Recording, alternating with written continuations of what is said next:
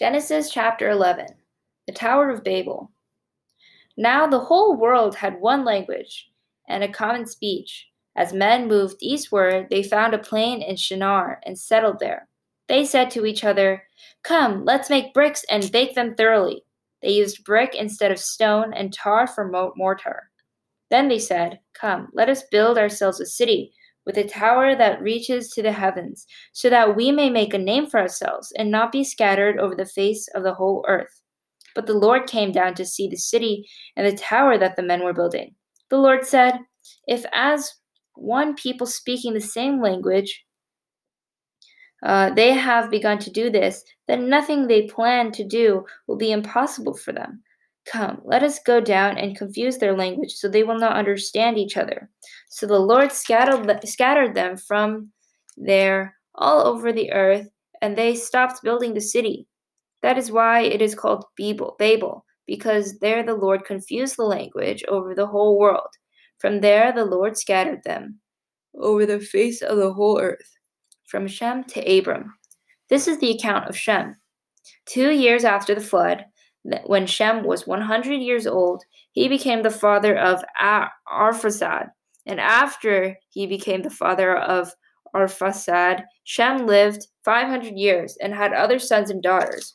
When Arphaxad had lived 35 years, he became the father of Shelah.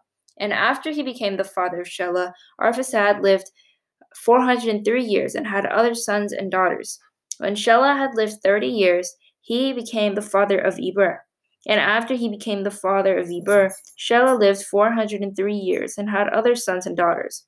When Eber had lived 34 years, he became the father of Peleg. And after he became the father of Peleg, Eber lived 430 years and had other sons and daughters. When Peleg had lived 30 years, he became the father of Reu.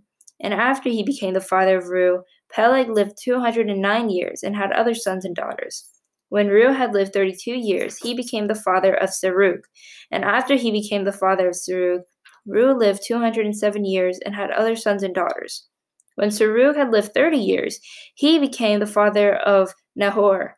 And after he became the father of Nahor, Serug lived 200 years and had other sons and daughters. When Nahor lived 29 years, he became the father of Terah. And after he became the father of Terah, Nahor lived 119 years and had other sons and daughters.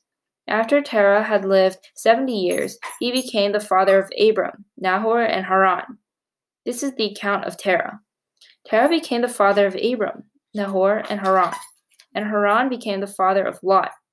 While his father Terah was still alive, Haran died in Ur of the Chaldeans, in the land of his birth. Abram and Nahor both married.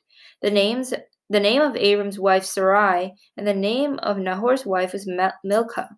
She was the daughter of Haran, the father of both Milcah and Iscah.